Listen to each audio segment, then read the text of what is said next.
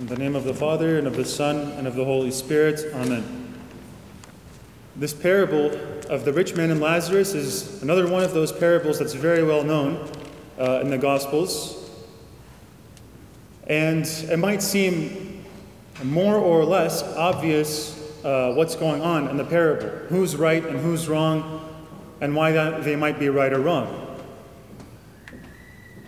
We know that there's these two characters, the rich man and Lazarus, very different situations.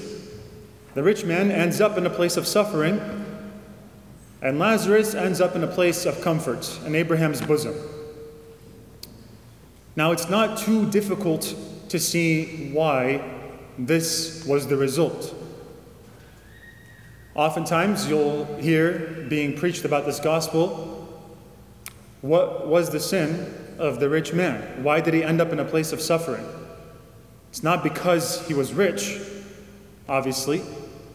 It's because of what he failed to do. It's because he had countless opportunities on a regular basis to practice a certain good deed, to notice this beggar at his door, to notice Lazarus, but he failed to do so.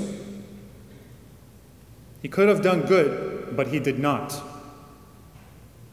So then we can ask the question, how should he have been? How should the rich man have lived his life? What choice should he have made? What could he have done differently? And on one hand, it's easy to say he could have done charity. He could have practiced charity. That's the right answer. But it's important at the same time that we admit that that's the right answer, to understand what charity is. Anyone can say that charity is good. Anyone could have read this gospel passage, anyone could have heard this parable, even though they're not a believer in Jesus, and understood that this man should probably have stretched his heart a little bit, extended some compassion a little bit to this poor man at his gate. Even though we live in a society where the real, significant, transcendent meaning of charity is not really taught. That meaning is kind of lost. Because in the society that we live in today, a lot of the communication that happens regarding things like charity and other virtues happens through virtue signaling. People just talking about this stuff and not really practicing it. People just talking about this stuff as if they believe it, as if they preach it, but not really practicing it. We also live in a society that's increasingly, more and more, based on the individual. A society that preaches individualism, concern just for the individual self. Concern just for how can I be happy today? How can I meet my goals? How can I reduce the things that make me uncomfortable? In the midst of that kind of society, a society that's very shallow when it comes to practicing virtue, not just preaching it, and a society that really influences people to be individualistic, in the midst of that kind of society, yes, it's very easy for charity to become just a shallow word. With the gospel, with Christ, with our Christian identity, there's more we can say about charity. And clearly, it's based on what Jesus does himself, what he says and what he does himself through his own actions. Let's pay a little bit more attention to this rich man. And let's line him up with God and see how the two compare. And see how we can learn from that. Both the rich man and King of the universe are royalty, royal figures. God, obviously, King of the universe, creator of everything. How do we know that about the rich man? It's easy to notice that because Luke is saying that he was often dressed in purple and fine linen. Wearing purple clothes is the sign of royalty. Fine linens obviously refers to his rich state. So God and this rich man are both royal figures. They're both kind of above everybody else. But there is clearly a difference between what the rich man decides to do and what we see from God and the entire plan of his salvation of mankind. They're both royalty, but the rich man, one, overindulges, and two, doesn't see Lazarus while Lazarus is in front of him. But when does he see Lazarus?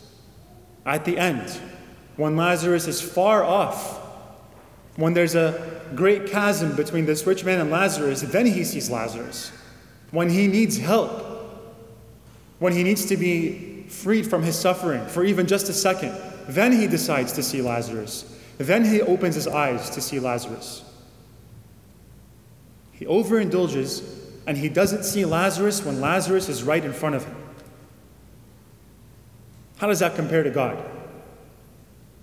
God sees you and I even when we, on purpose, make a distance between ourselves and him.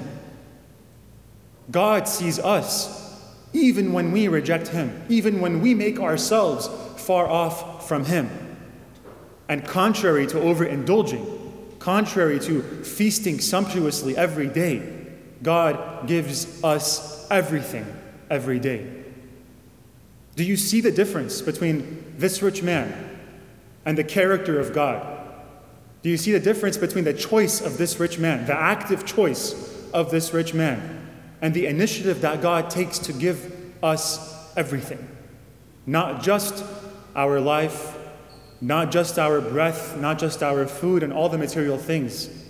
He gives us the thing that ultimately matters most, himself.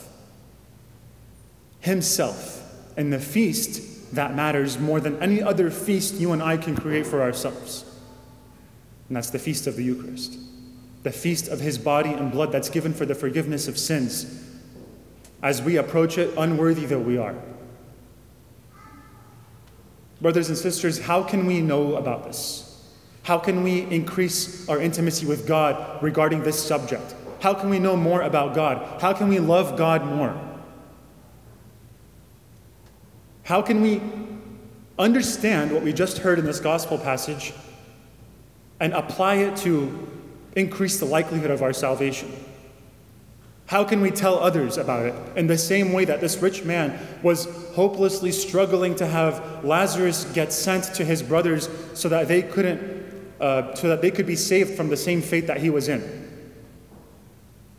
What's available to us? Moses and the prophets, as Abraham says. Moses and the prophets. He tells this rich man, your brothers have Moses and the prophets. They have Scripture. They have the chance to understand who God is, what his relationship is to mankind, how he wants to save mankind, how much he loves mankind. They have that. It's in Scripture. If they don't look at that, if they don't what makes you that, if they don't make the effort to understand that, what makes you think they're going to believe a miracle in the form of someone rising from the dead and telling them to practice charity? Why would they believe someone rising from the dead when they don't understand who that person is, when they're not ready to receive that kind of miracle? This is a calling to you and I, brothers and sisters, to look at Scripture, to examine Scripture, to look at what God is doing in Genesis, to look at what God is doing in Exodus and the rest of the books of the Old Testament. Although we ignorantly think that we can't understand them because they're written a long time ago and it takes some kind of scholarly mind to open them up and understand them. No, absolutely not. You're living in the 21st century. Your phones can be used for things other than the things that you use them for. We have technology, and technology is often talked about in a negative way, but technology is amazing when it comes to understanding the depth of Scripture and its application to our daily life and its application to our vocation of holiness. You and I are being told by Abraham to look at Moses and the prophets. What good is the story of the resurrection going to do if you don't understand who Jesus is?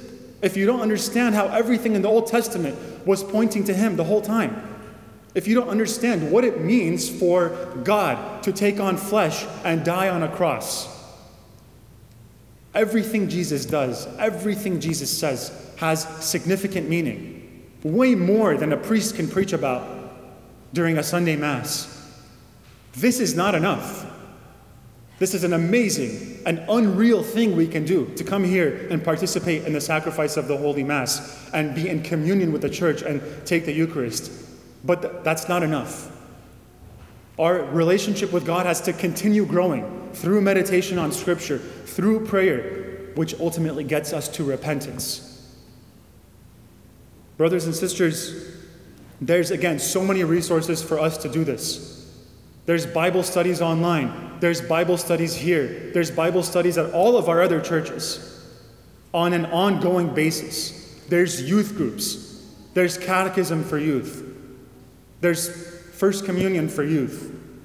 There's a lot that's going on. And then, like I said, there's the entire internet, which has an abundance of good Catholic resources for us understanding our faith and what Scripture has to tell us, what God has to seriously.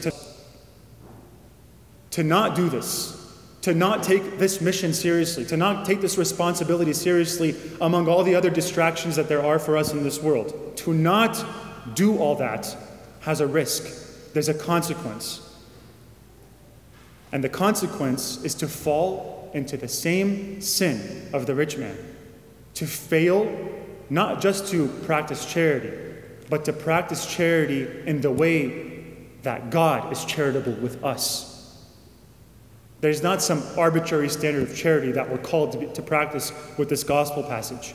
Yes, we're called to notice those who are in front of us, to notice those who are around us and to be charitable to them, but not just because. We're called to do that because it's what God has done with us by, again, noticing us when we're far off from Him and giving us everything. If we don't do this, brothers and sisters, we risk being like this rich man, and we risk being like his brothers, who could not be saved even by a miracle unless they wanted it themselves. Amen.